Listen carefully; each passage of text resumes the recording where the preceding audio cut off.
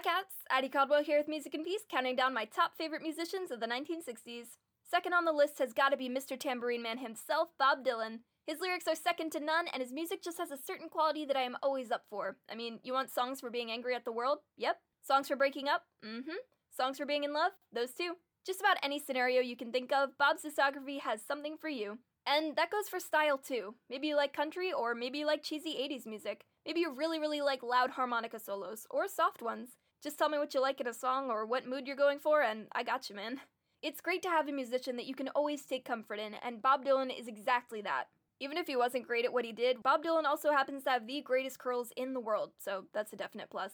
So honestly, whether you just want to forget the world or broaden your view of it, you can always do that with the music of Bob Dylan playing as loud as you want. Well, be careful of those harmonica solos. Bye, cats!